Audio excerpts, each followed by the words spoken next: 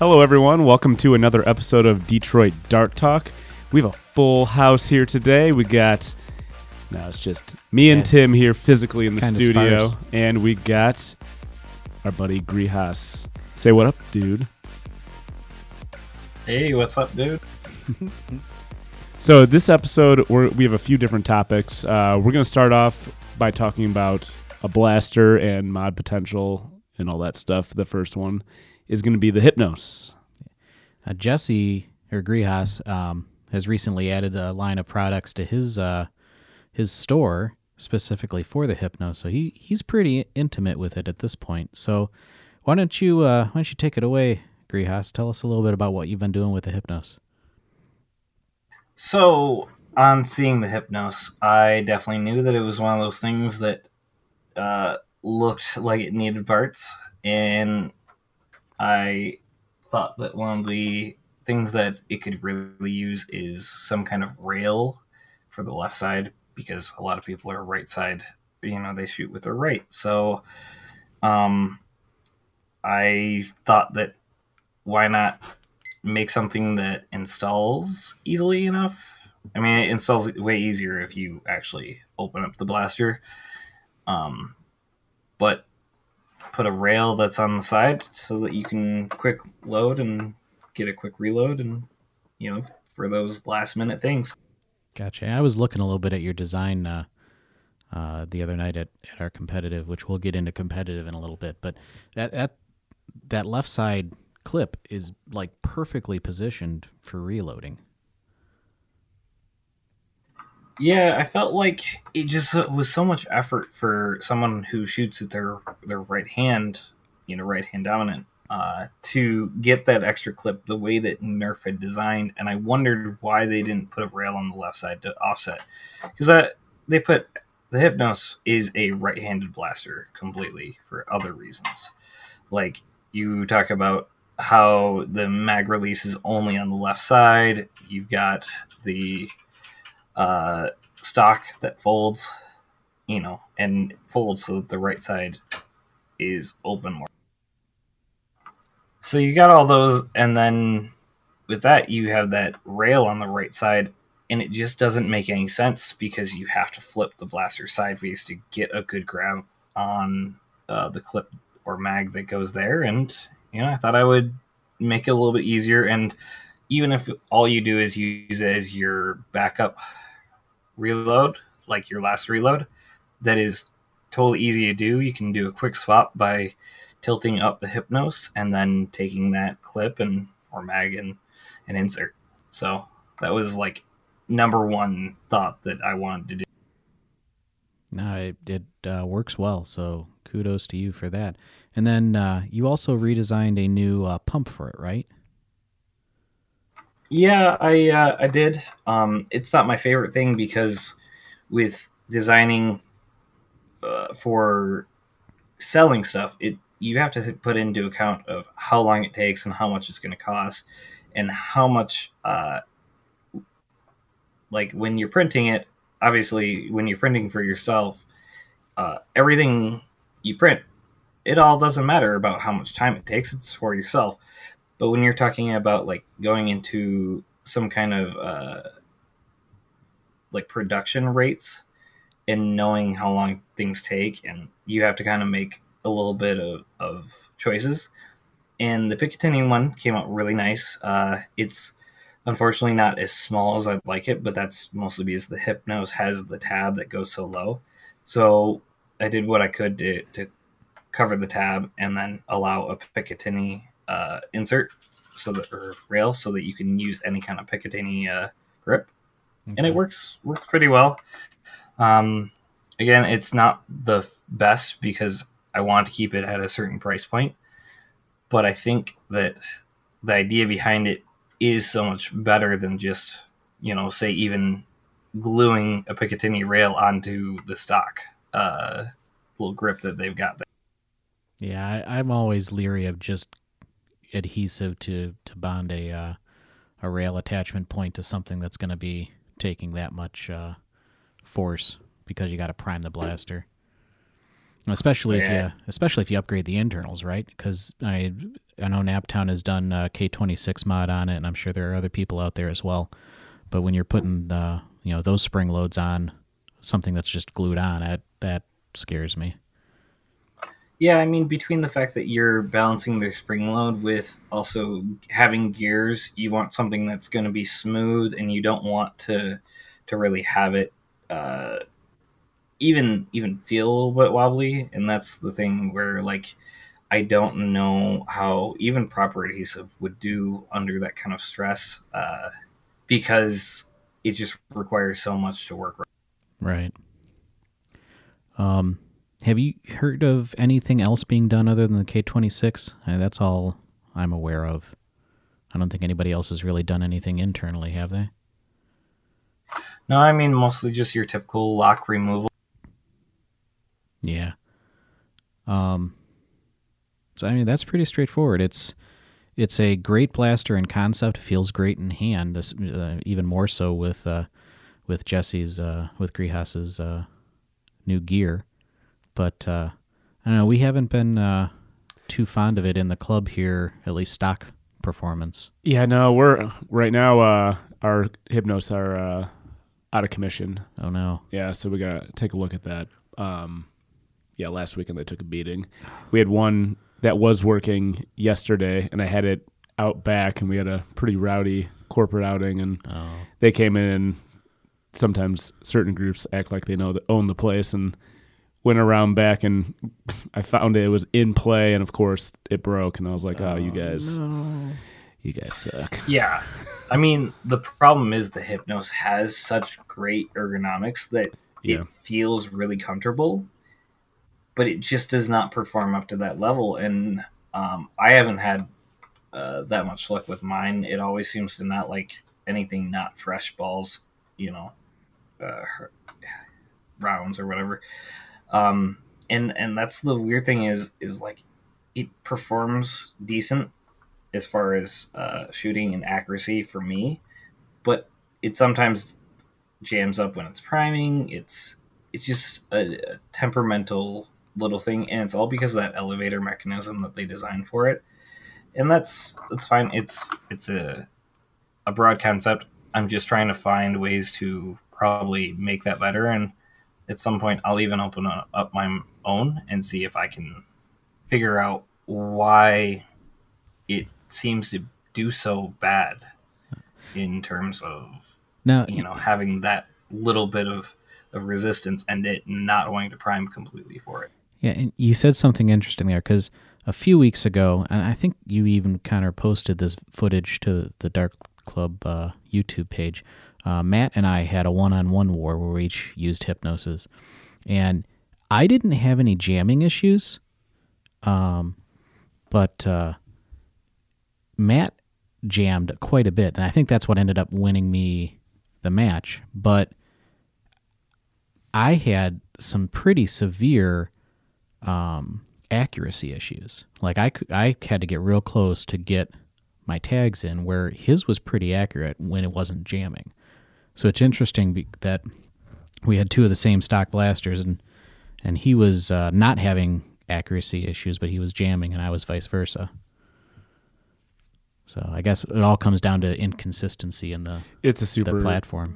It's super inconsistent, which is disappointing because it's so dang comfortable. It looks so cool, but yeah, very very cool looking, very very nice ergonomically, and just does not perform to aspect. And I don't know what to get to that point, but I definitely want to see what we can do.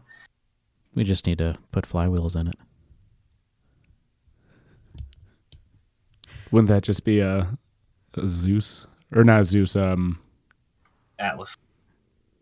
Well, with flywheels. Atlas. With flywheels. Oh. Yeah. No, what's the one that Eric rocks? What's the Hera.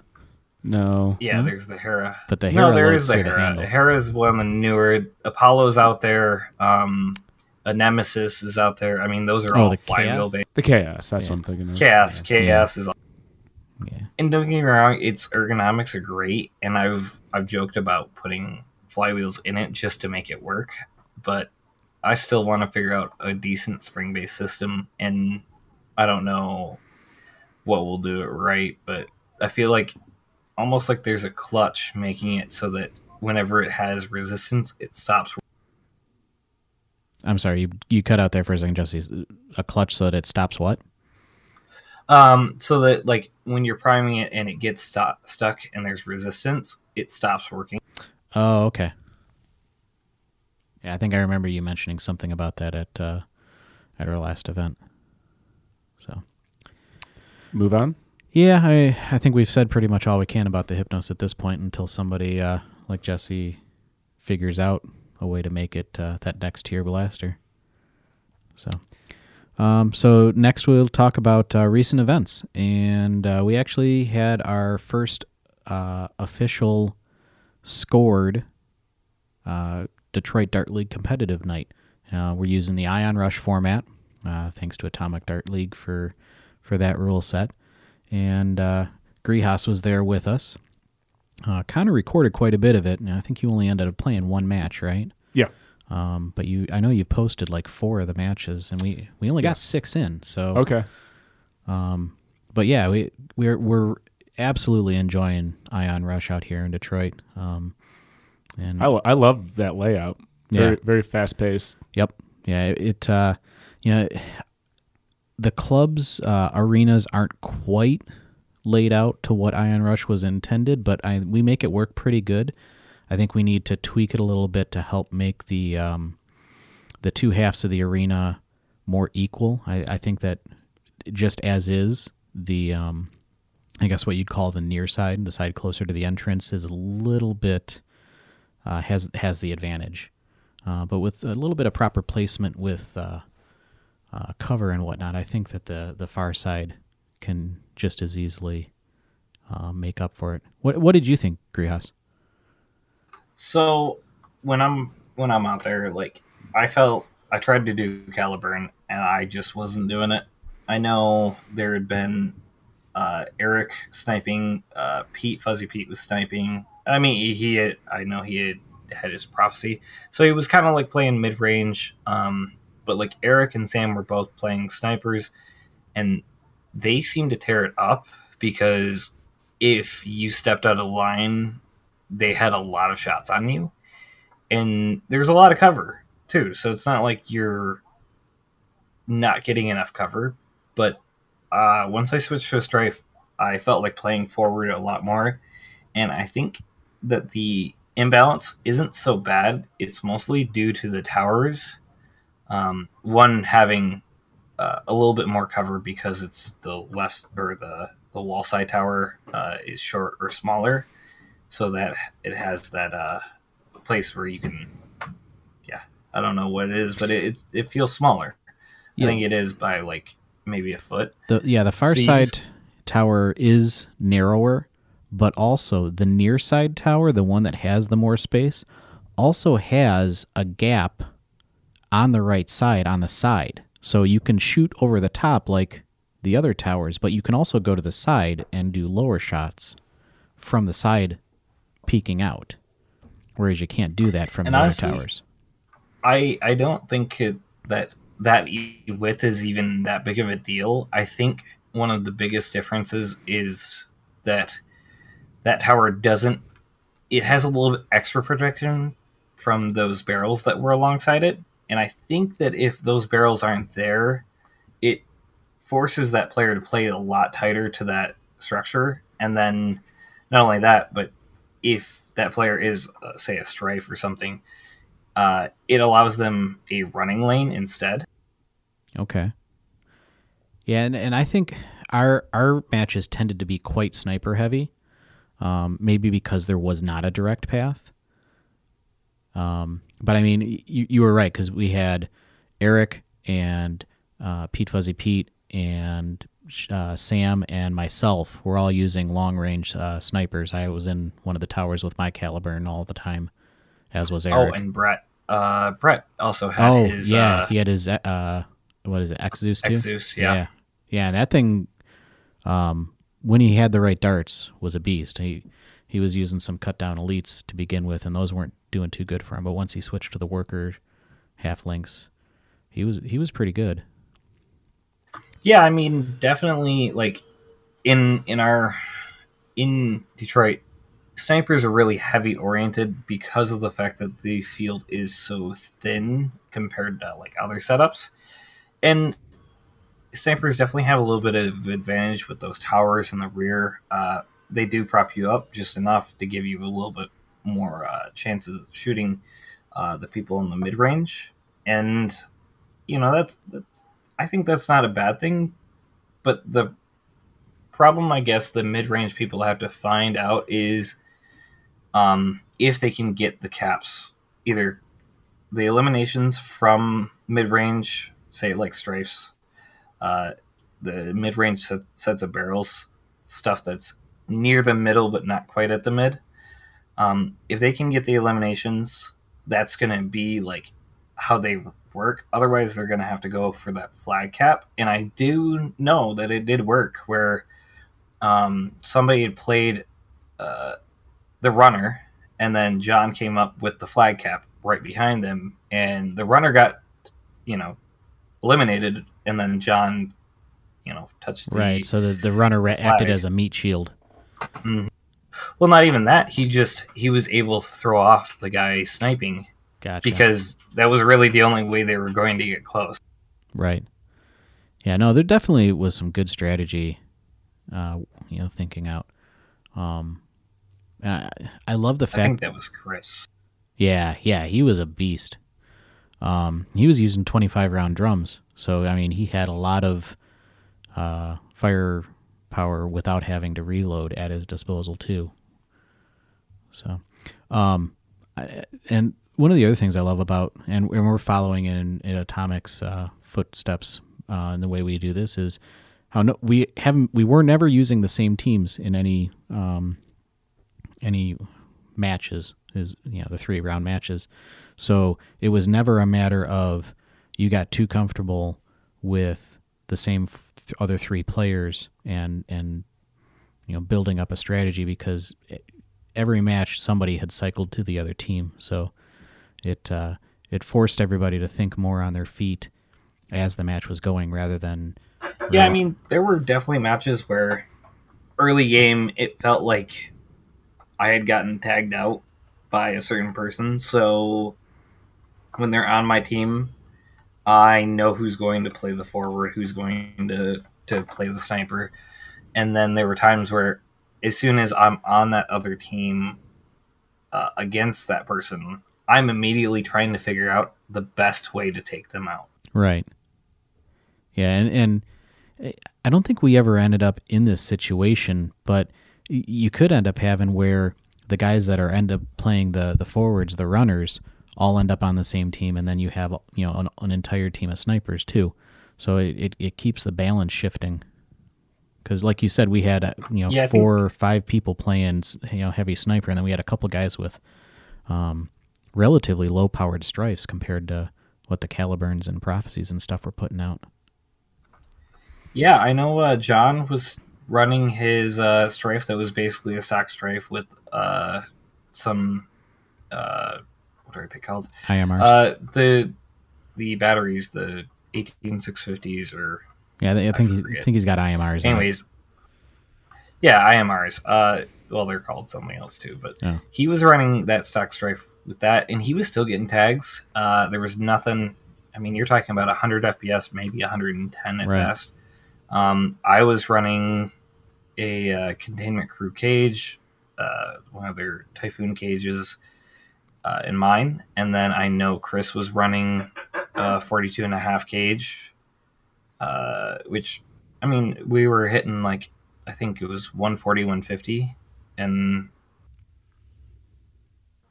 like the shots were landing, especially once I started using waffles, but you definitely had people, even strifes, even like I said, the stock strife, that was still doing a lot of work because he does a lot of work as a person. Yeah, he was moving, and the strife. I mean, he had some body parts on it. It wasn't like a super compact blaster, but he still was doing a lot of moving. He made good use of those knee pads he was wearing, running and sliding and diving. I mean, but that's part of Ion Rush is using a lot of speed to achieve your goals, and that's why I almost feel like the field is pretty good in terms of obstacles. I mean, there were some that I would say remove them, but not remove them because, oh, there's too much cover. No, remove them so that the stripes have more room to run, because that will open up spots where the snipers can't control. Because then, I mean, at 250 FPS, you will get a lot of shots where you will probably get them out, but having room to run is definitely one of those things that the fitness guys, they'll just make up for.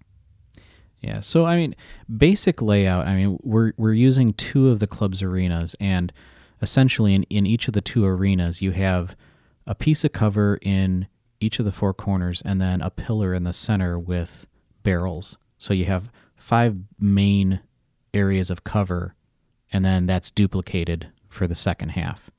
So are you thinking that we move the barrels out of that center where the pillar is to make a like a couple of straight channels? Talking about the mid towers most. I'm sorry, what was that? I'm talking mostly about the mid towers where those barrels are that are alongside the.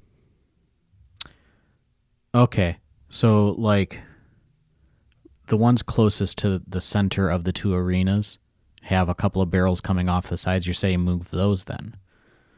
Yeah, I would say move those, and even with the one that's the close side where it has a little bit more tower, you could even put them against the wall so that removes the difference between the layout, the fact that the other tower is thinner. Okay, that's an interesting. We'll have to look at that layout then. I like that. So, do we have it? We don't know when the next competitive. We have not set it up yet. No. I know Eric's been looking at actual like indoor soccer fields. Yeah, we've been moving. We're planning to move to Sundays, which I think we've been trying to figure out if there's a venue where we can do it earlier in the day. So it'll. Yeah, I would think. So, like, I love the Dart Club because, I mean, Connor, you're an awesome dude, and we have a lot of fun just being able to hang out. We don't maximize our time the best, and that would be one of the things that we'd have to change if we did go through with the soccer arena or something like that, like Ion Rush does, or the ADL does. And that's the thing, though, is I really like the Dart Club, but we do have to figure out what's the best day for all of our members so that we can all attend, or as many as possible can attend, because playing 5v5 or, I mean, we played a lot of 4v4 games and it was fun. There's still a lot of competition there, but 5v5, making use of the various covers and getting used to the format because other clubs.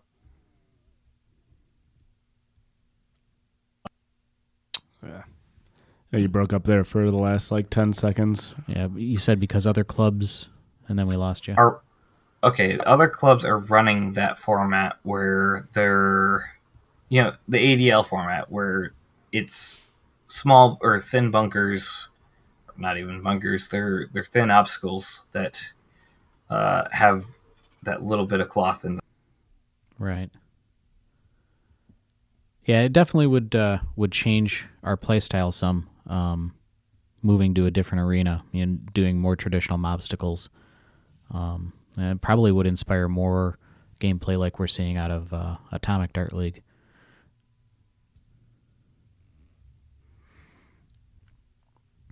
Uh-oh. Did we lose you, Jesse? What'd you say? Oh, okay. I mean, I agree. Yeah. So, all right. Well, we'll see how it goes. Yeah.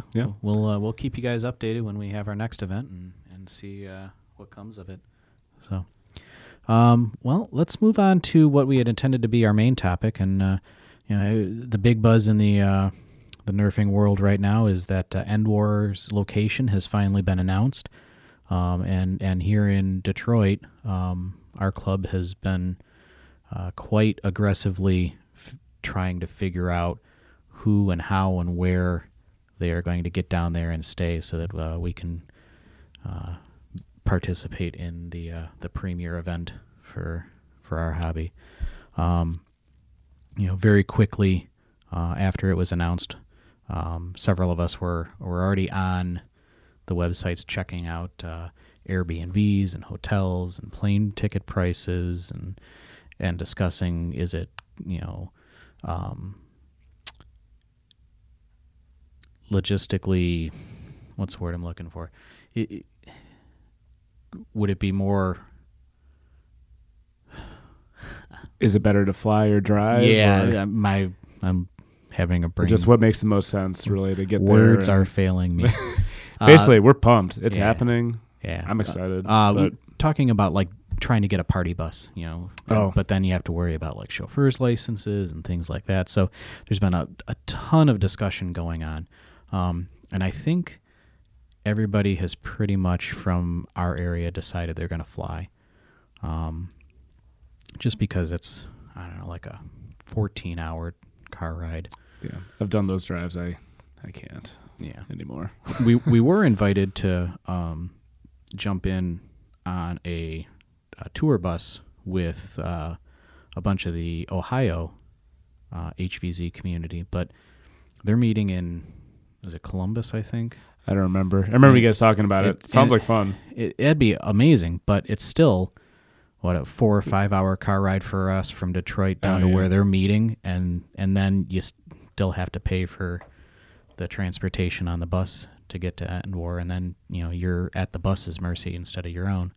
So, but Detroit Dart Talk, we have secured a B&B, an Airbnb, so we hope to be recording a couple of episodes while we're down there and giving you guys our experience. Maybe throwing the biggest party at Endwar. Yeah. Hopefully we'll have some special guests for you guys in our touring studio and bring you all the details from FoamCon and Endwar and whatever else may be going on that weekend. We'll try to get as much content as possible. Yeah. Jesse, you're not coming? No, I actually, it comes down to a scheduling conflict, and so it's one of those things where I just don't have the time off to make it down there, as well as do all the other fun plans that my wife and I have done this year. Completely understandable. I feel you. You'll be missed. You will be missed. Yeah. I might have a Jesse shirt or something. Where's Jesse? Where's Grihas? Where's Grihas? That'd be awesome. I mean, I can hook you up with one. Yeah, I'm sure we were hoping to have you down there because it'd be nice to have more familiar faces around the booths at FoamCon. We've discussed possibly trying to do a booth, but I don't know if that'll happen. I know we all want to be roaming around and possibly ducking into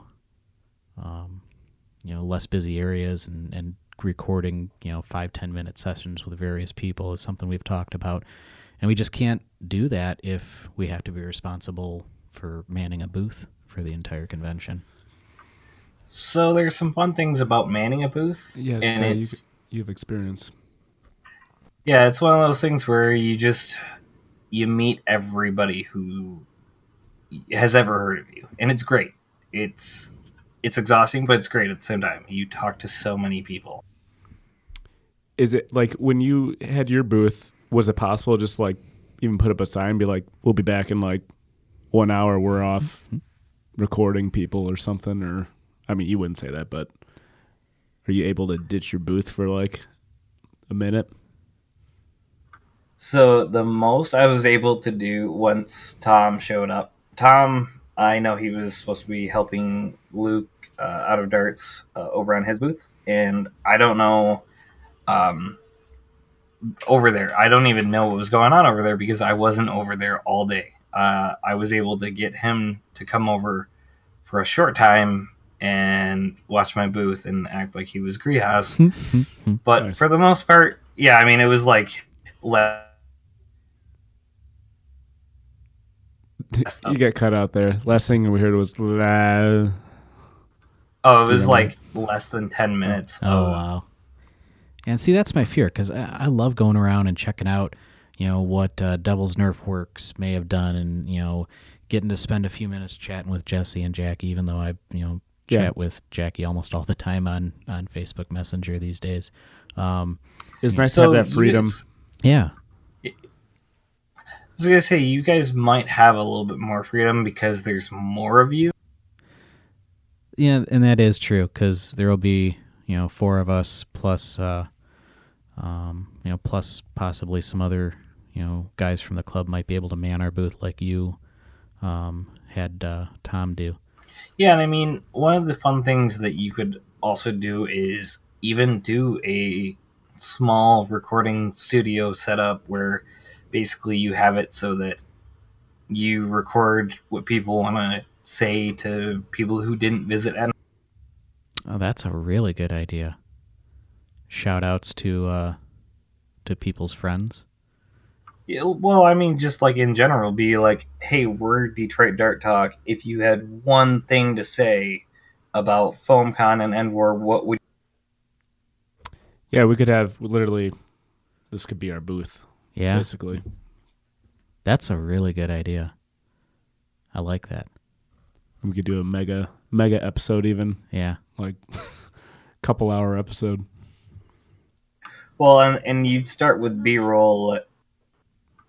You'd start with B-roll of like the whole FoamCon tour, like you did this last time. I watched that video. You were pretty early in getting it out too. You could take that video and have that as your as the B-roll. Those messages. I mean, you'd have to filter them to make sure that everybody stayed good, but yeah. And with your lovely new Osmo camera, filming footage going around the. I plan on getting. Yeah. I'm going all out for videoing this year. And if we ever need to get away, we could like go to the store and get some like mannequins or something. And just...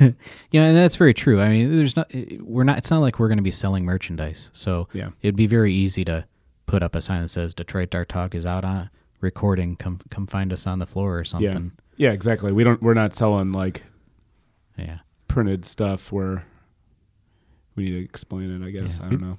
We probably should reach out. And you're not showing off your shiny new Jupiter or anything. Exactly. Right. Yeah. It's a very good point. Maybe we will look into getting a table. So I mean, it would be an option, and it would help spread the germs, the news of Detroit Dart Talk, because that would just be super fun, and then also you connect with the human element of FoamCon and EndWar and show how it's like to be there. Yeah, I think we should do it. Yeah. We'll have to get a table banner made or a tablecloth. Good, yeah. We're definitely going to like Walmart to pick out our outfits, and we're might as well get everything there. Yeah, I have to figure out the easiest way to get our logo on a table runner. 3D print. I mean, it's not hard. You 3D print everything. If you've got cloth tables or tablecloth, you can do. You cut out again there, Jesse. We can do what? You can do vinyl. Oh, darn! I wish we knew somebody who did vinyl cutting. Yeah, who does that? I hear there's other people. I think Foam Blast actually does vinyl cutting. Maybe that's something we could talk about. Yes, they do. And then, of course, we do. I mean, we have done shirts for ourselves and a little bit of shirts here and there. And we're looking at doing even screen printing in the future. We now have the idea of how to do it. We just have to actually go, bulk order a bunch of shirts and then go. Gotcha. Traveling, our main topic. Yeah, let's. You pulled up some TSA stuff. Yeah, I wanted to talk a little bit about the various things that we've been discussing and have at least been going through my mind about the logistics of actually doing this travel, because this year it's not just hopping into a car and drudging through the 4 or 5 hour car ride. We actually have to fly to this one.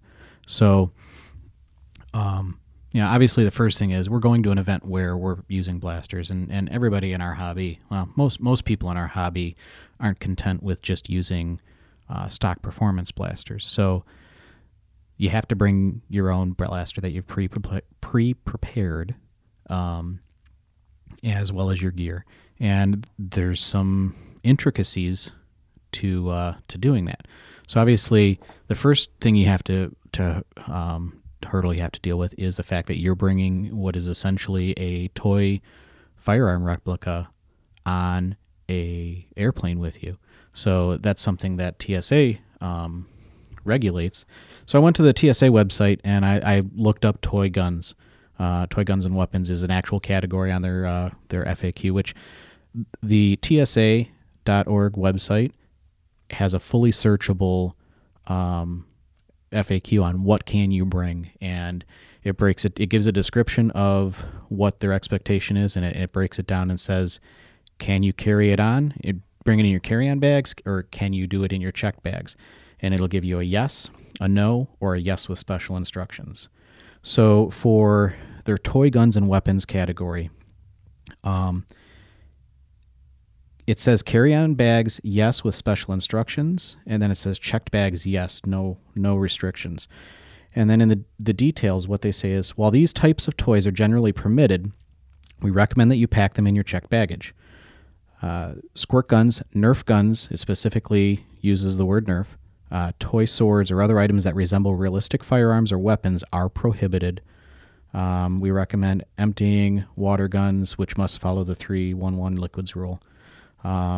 So you need to put your blasters in your checked baggage. Even though it says that toys are generally permitted, you don't want to risk getting to the security checkpoint and then with your $700 exactly blaster. And they do not give back anything that they confiscate. Really? No. I did not know that. They sell it as a way to raise funds.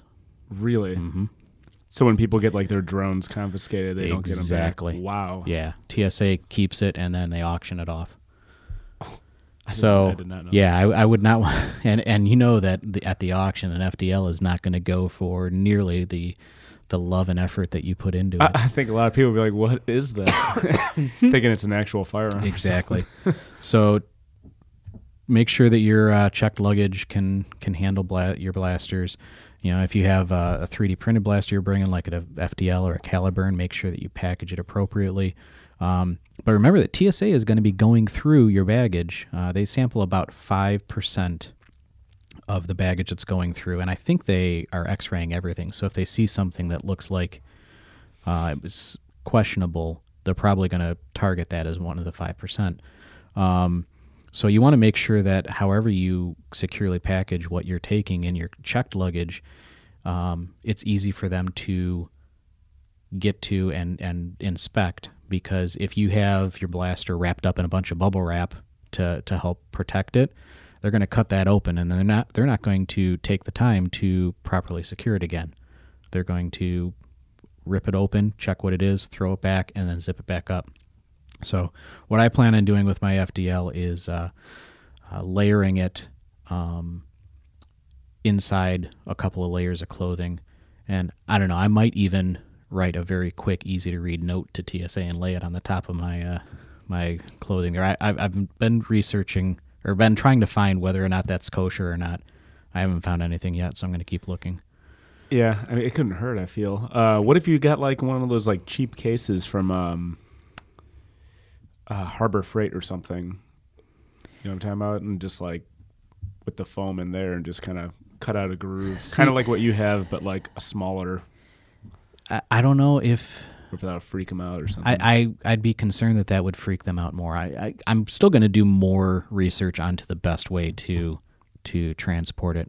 Like with that, and just getting a Sharpie and being like Nerf blaster or something on it. I'm going to reach out to Jesse, because I know that he shipped his, because he went over to Terminal Infection in Scotland, but he and Drax shipped their FDLs and pick them up once they got. Yeah, I was gonna say. You think that's the best way to do it? Because the FDL is way more electronics than normal. I'm like, I wonder how it would be to like have that even on the plane, even on your check. So one of the things that I looked up, and this wasn't from the TSA website. This was from I think it's realsimple.com had a quick checklist of things, and it does say small portable electronic items such as smaller than standard size laptops, cell phones, tablet devices. They're okay. They don't. The smaller items don't even need to be removed from baggage during screening. So I mean, you are allowed to transport electronics like that. You just can't have the batteries in them. Like drones were something that was mentioned too, and I should have pulled up the drone entry on the TSA website, and I didn't. But it did say that drones needed to be checked. So I really feel like an FDL falls into like the same category as a drone for that aspect, because the FDL-1 was made from a drone, so it's got a lot of the same internals. That's definitely how I would go about it, because the FDL, it's not just the flywheels or just the motors or anything like that. It's all the electronic circuitry. Other than that, that's what's going to look a little bit sketchy. Right. It's not going to be the motor. Yeah, you have two printed circuit boards. You have the display. You've got the pusher motor, the two flywheels, obviously. So yeah, there's a lot of wiring going on in there. Yeah, I can only imagine what that's going to look like on an X-ray. Yeah. A spring-powered blaster like a Caliburn or a Spring Thunder or something, that's going to be a lot more straightforward. I may reach out to Project FDL and ask them to throw something out on the FDL user group for suggestions for traveling with it. And the other part of the FDL that I'm going to have to be dealing with is my batteries. Now, TSA has a specific entry for lithium batteries, and what they say is that lithium batteries with 100 watt hours or less can be carried on and can be checked with special instructions. And then it says lithium batteries with more than 100 watt hours can be carried on with special instructions and cannot be checked.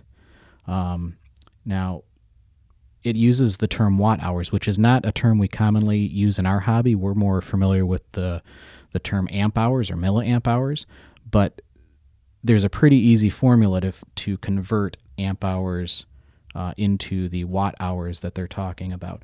And so amp hours versus watt hours. Amp hours is a measure of the electric current, and watt hours is a measure of the electric power. The relationship between the two can be figured out by multiplying your current in amps by the voltage of the battery, and that will give you the power in watts. So I ran that calculation on a couple of the common batteries we usually use. So for the 2S graphene 950 milliamp hour, that is 0.95 amp hour times 7.4 volts brings you to 7.03. And then the Nanotech, which is what my FDL uses, that's a 1.5 amp hour times the 11.1 voltage brings you to 16.65. So both of those batteries, and I would think that most of the batteries that we're using in the hobby fall well under that 100 watt hour mark. But everybody in the hobby that I've talked to has always said, just carry it on. And even more so, if you have one of those blasters in your checked baggage, it's better to have the stuff separated. So you definitely want to carry on your batteries in your carry-on versus your checked luggage. Everything I've heard from other sources has definitely been about carrying on batteries. I'm sorry. What was that, Jesse? You started to break up again. Everything I've heard is that you should carry on your batteries. You're not going to hit that limit unless you bring a lot of batteries. Right. Yeah, and like I said, even though the TSA says on their FAQ that you can check it if it's under that amount, it's still just better practice to carry it on, and then you can, claim it as you're talking to the TSA agent during security check. The last thing that I've been worried about is what type of conditions my stuff is going to be subjected to while it's in the cargo hold and whatnot, because my entire blaster is 3D printed. Some of the gear I have on my belt for holding magazines and stuff is 3D printed. So I didn't know. So I was curious what type of conditions the cargo hold goes through. So the example that I found is asking about bringing chocolate. And so what I found is that the cargo hold of a modern jet is pressurized and air conditioned just like the passenger cabin to minimize internal stress. But a lot of the components that deal with that are down in there as well. So depending on where your luggage is put in the cargo hold, you might be in a warmer area or a softer area. But generally, it's not going to get above a temperature that would melt the chocolates that I was talking about in this example. So if it's not going to melt chocolate, it's not going to melt PLA. But it might get pretty cold. It talks about getting down as low as 7 Celsius. So your PLA parts should be safe from heat stress in a cargo hold. Good to know. Anything to add, Jesse?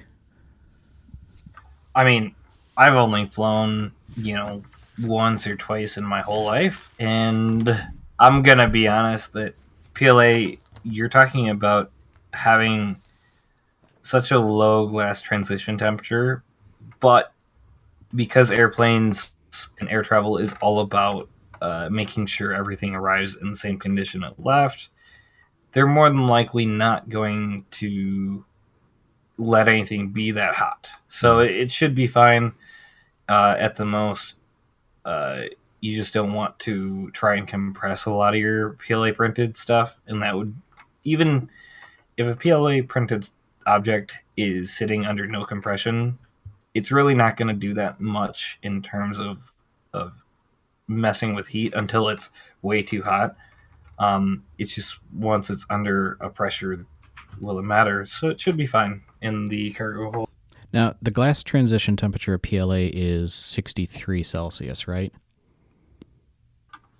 I think so.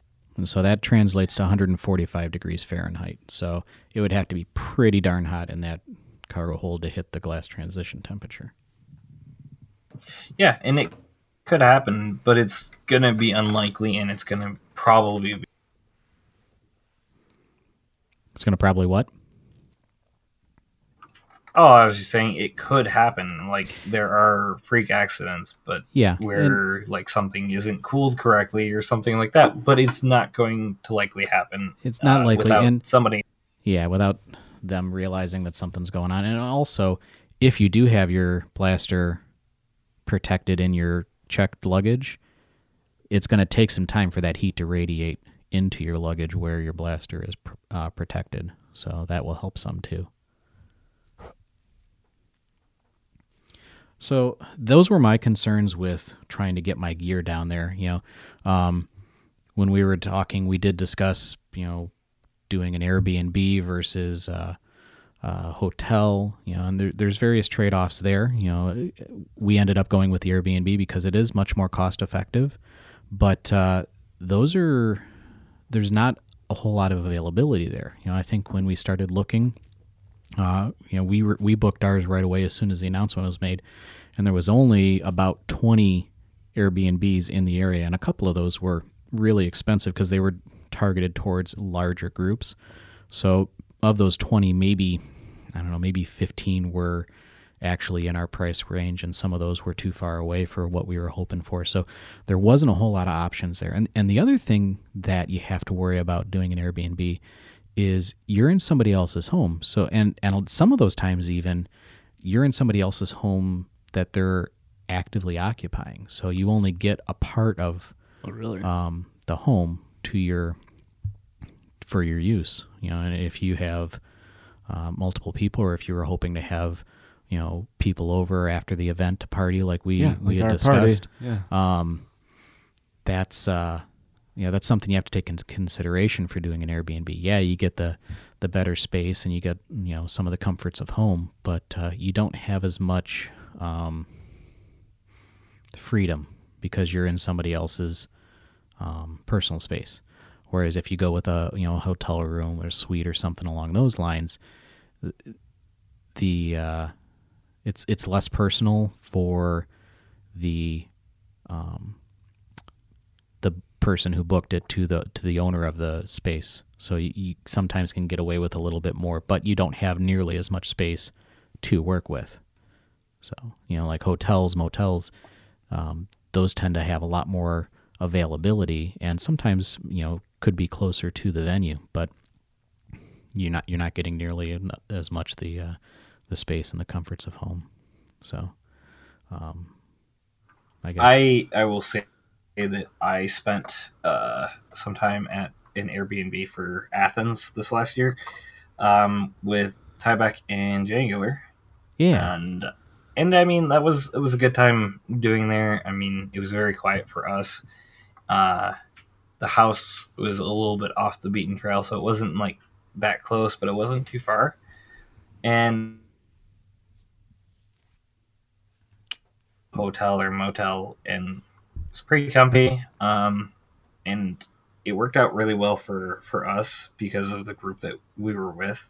All three of us, well, we had our wives, but we respected each other's space really well, and having a full kitchen was really nice, and being able to actually have amenities that you don't typically get in a hotel. Right. Yeah, I'm looking forward to our Airbnb. I think we will definitely feel more comfortable than trying to squeeze as many people into our hotel room as we did. Oh my gosh, I was not jealous of that situation. Yeah, we had.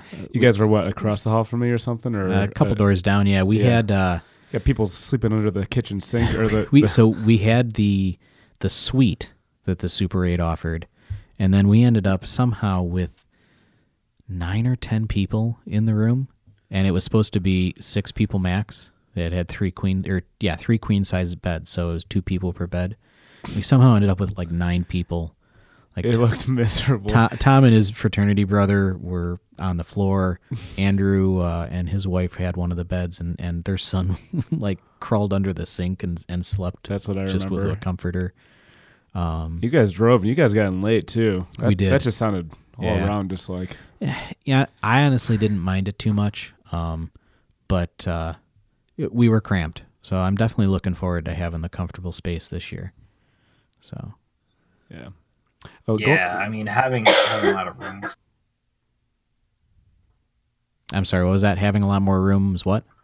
It was really nice just having the extra room and having the space, because I would not do well with cramped up with people. Even though I like y'all, it's just too close. Yeah, and they always say, sit out a mission if you need to. Don't risk your health to play everything. And I ended up having to do that for, I think it was mission 3 or mission 4.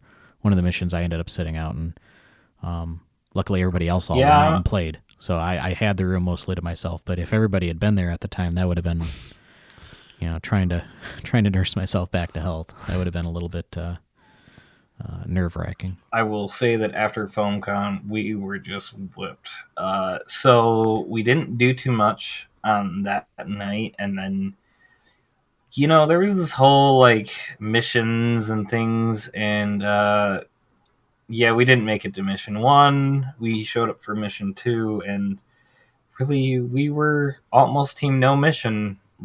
I know Jay Nerf and Bo Lolo pulled that whole no mission thing going, and that was pretty funny. I think I've missed that. What's the story there? So I don't know if they were just avoiding the mission objectives or whatnot, but they were the whole thing when I met up with them was hashtag team no mission. So were they dossier hunting, or were they just out walking the campus?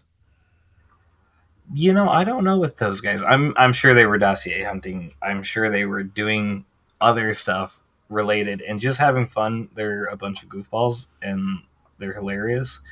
And I'm sure they went and enjoyed themselves.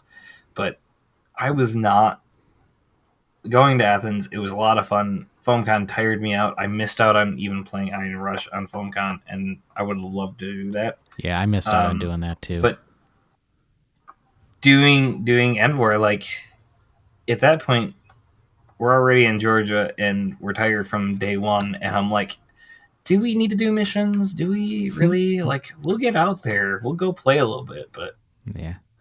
And I'm super excited. Like, I was seriously considering joining Tom on Rescue Squad this year until I found out that the theme is Harry Potter, because that's a huge thing in our house. So I'm super excited to go see End War's take on a Harry Potter HVZ, having already been to Youngstown and seen them put on a very good Harry Potter HVZ.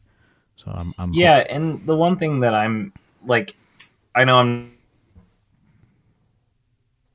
We lost you then. I get that people have fun with it. We lost you there again for a second. You know the one thing. I'm not going, but it is so exciting to see an event like End War happen. And I mean, in Georgia, and it's not exactly where we want it in Georgia, but it's pretty close, and I know people are going to have fun. Yeah, and luckily we'll have a fantastic documentarian with us. Catching all the footage and so we can enjoy it for years to come. I'm thinking of going back to the traveling with your blasters. Now, the secret shot. So say I just walk through the airport, just, it's like my purse, don't worry about it. So your purse, you'll have to put through X-ray, and the second it goes through and they see a trigger mechanism. Oh, I don't know. Yeah. I would not take that in your carry-on. It looks like a purse on the outside, but that won't hold up to X-ray. Fine. I thought you were going to go all lightning bows. Just a quiver of lightning bows. I'm only down to 2 at the club. Yeah. I'm definitely bringing one, but I got to bring a secret shot. Yeah. And then, I don't know. We'll see how it goes. Honestly, I'm so excited. I really hope somebody captures that footage of you just using the bow and like doing and just panic mode, just like pressing the jewel to my secret shot. I'd be like, no, I want to see you with the bow going all Legolas and just launching mega darts at people. Now, should I get mega darts? Probably get them when I get there. I would not. I would not plan on buying anything Nerf related in the town of Statesboro. Okay. I guess I could pack a brick of 120. Maybe we stop at a Walmart or something before we leave Savannah. But you got to think about that. So using the numbers from End War this past year, they had 700 people. You have 700 people coming into the city of Statesboro, and they're all going to be going to the same couple of retail and buying anything that is decent for our hobby. So I need 700 mega darts. Right. Only 700? Honestly, if I were planning on going down, I would look for someone who's local just to find out if I can send them. Detroit Dart Talk in the house. What's up? Eric. Welcome. Eric. Are we live? We are live. Thanks for Discord bombing us. Didn't know you could do that. We're live in the studio. It's only I can do it. You've got Connor and Tim in the studio, and we've got Grihas on the line with us. Oh, that guy. Nice of you to show up. How do I quietly back out of this? You can't now. Eric joins in, mutes Grihas. Yeah. It's kind of funny. You joined in. I don't know if I can do that. You joined in right as we were starting to wrap up. Something? Like an interview? What you talking about? We're at 58 minutes. We were talking about traveling for End War. okay, cool. Some of my concerns. That sounds awesome. Why don't you guys just start from the beginning? Well, tell you what, when it goes live, you can hit play. That's a hard burn. Waka. So they told me that it was a packed house. No,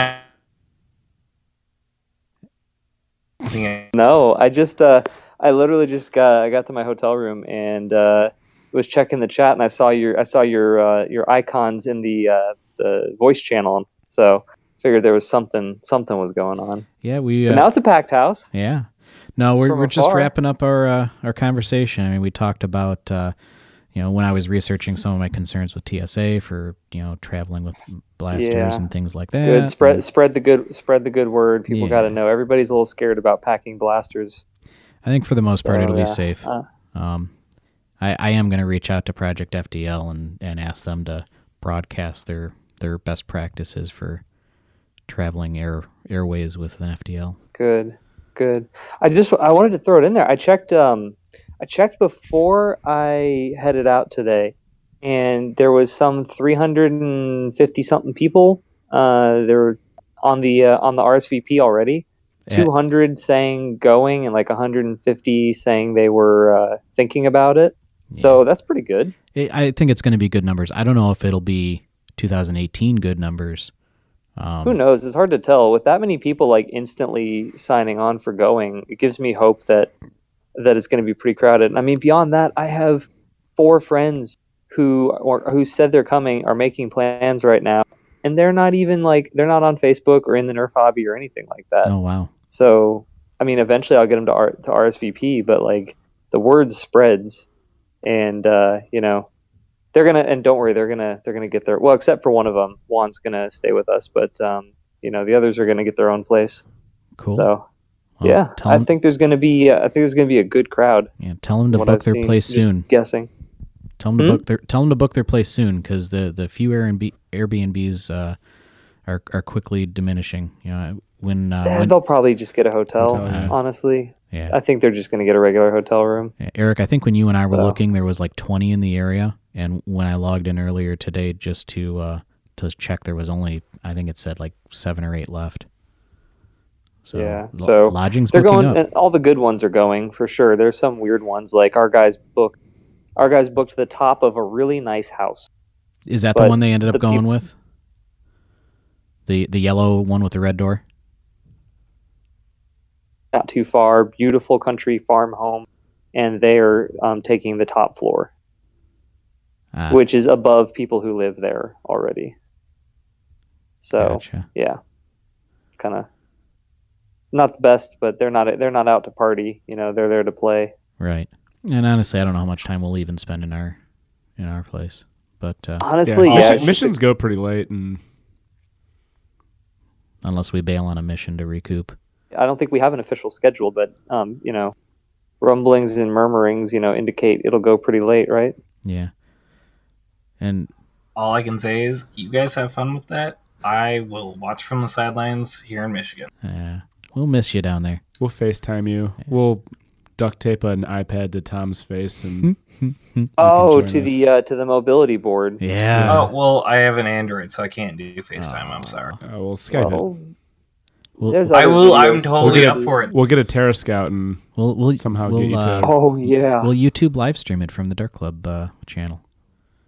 No, but my face has to be down there, so we will hook that up where I will somehow link up with you. And I mean, there is video chat with Androids. I just don't know which one. Yeah. of you We'll has. make Tom your avatar. Yeah. You could be the physical avatar. I am. The back of Tom is Grihas, and the Yeah. front of Tom. Talk Should to I whichever side make a you're mission? interested in. We'll get a couple of solenoid pushers hooked up to his hair, so when you want him to turn left, you hit the one solenoid and it Just pulls punches him in the. Yeah, that's a great idea. kind of like Spurs. Yeah, it perfect. hits his head behind his right ear. He knows he needs to turn right. perfect. It's like, Oh, Tom, you don't even know what you're missing. oh my gosh, that's awesome. I do it. I want to do it. Yeah. Yeah, but the FaceTime thing, I think Discord has a video functionality. I know it has screen share, and I believe it has video functionality. We can even test it after this real quick. Just after the podcast is over, we can do a quick test All right, with me. Yeah, that might be an option. So, We'll have to. all right. All sorts you guys, of options for End War. You guys, You might as well stick on with us. Yeah. We're about to close out, I think. Yeah, I think we've pretty much said our piece. So we'll move into shout outs. Shout it out. You go first. Shout out to Jackie specifically from Project FDL, because I've been working on my FDL3 and she has been there at every turn. Every time I had a question, she has, without reserve, helped me out. And there's actually a chat on the, or a thread on the FDL user group now for asking all the different questions for because of you.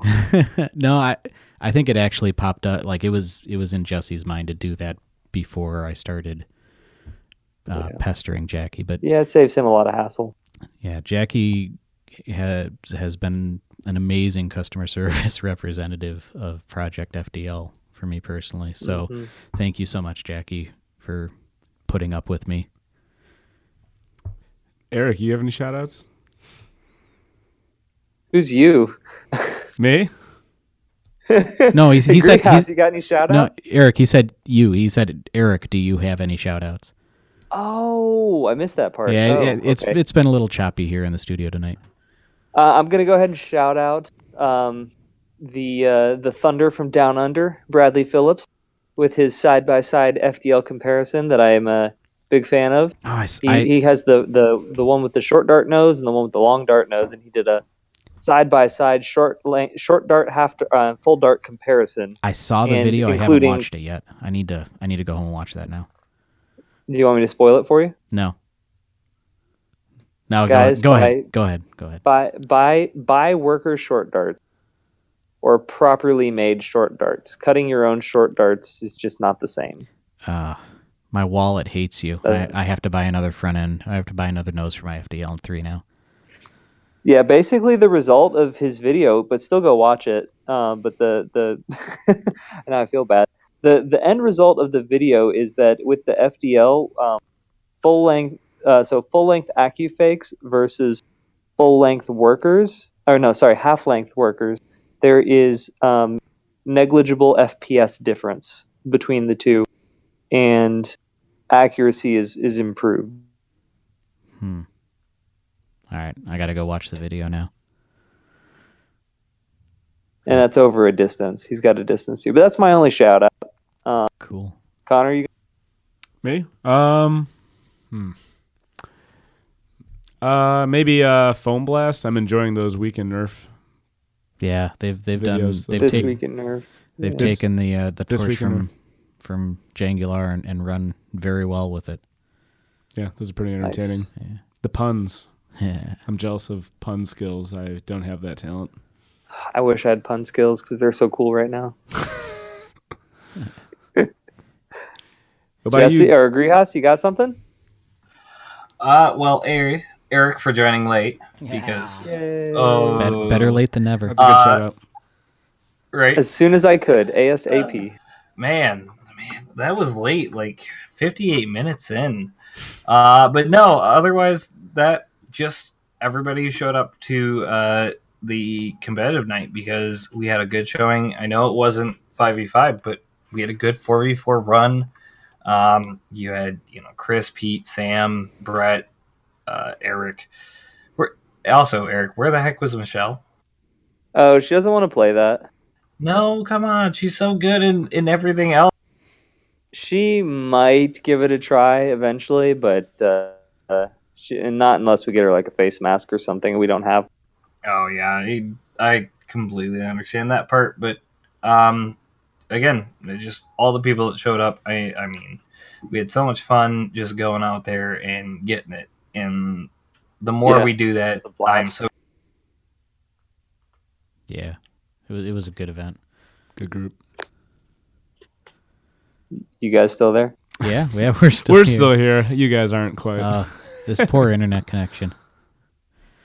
Well, what was that? We need time. Hopefully that last part got recorded. Yeah. No, it did. I mean, everybody in the audience, apologize for the technical difficulties right now. Hopefully this is coming through. Yeah, I mean, Grihas, I can hear myself just fine. Yeah, we can hear you. Yeah. Grihas, to put this in perspective, when we came into recording today, we thought it was going to be us and Tom and no Eric, and it ended up being us and Eric and no Tom. And we're really happy you were able to do this. Yeah. Grihas, because it would have just been me and Tim. Yeah. No, we definitely appreciate you jumping in. and having fun. We do intend to have you back on the episode, or on the show at some point. Well, I hope at some point I will be able to do it in studio rather than being absolutely. at home. Yeah, that'd be fun. Yeah, we'll figure it out eventually. Yeah, we're just happy you were able to do this. Well, Good deal. Why don't we take our listeners out here for Connor, Eric on the Discord, Grihas on the Discord. This is Tim, and we'll see you next time. Free stuff. Hashtag free stuff.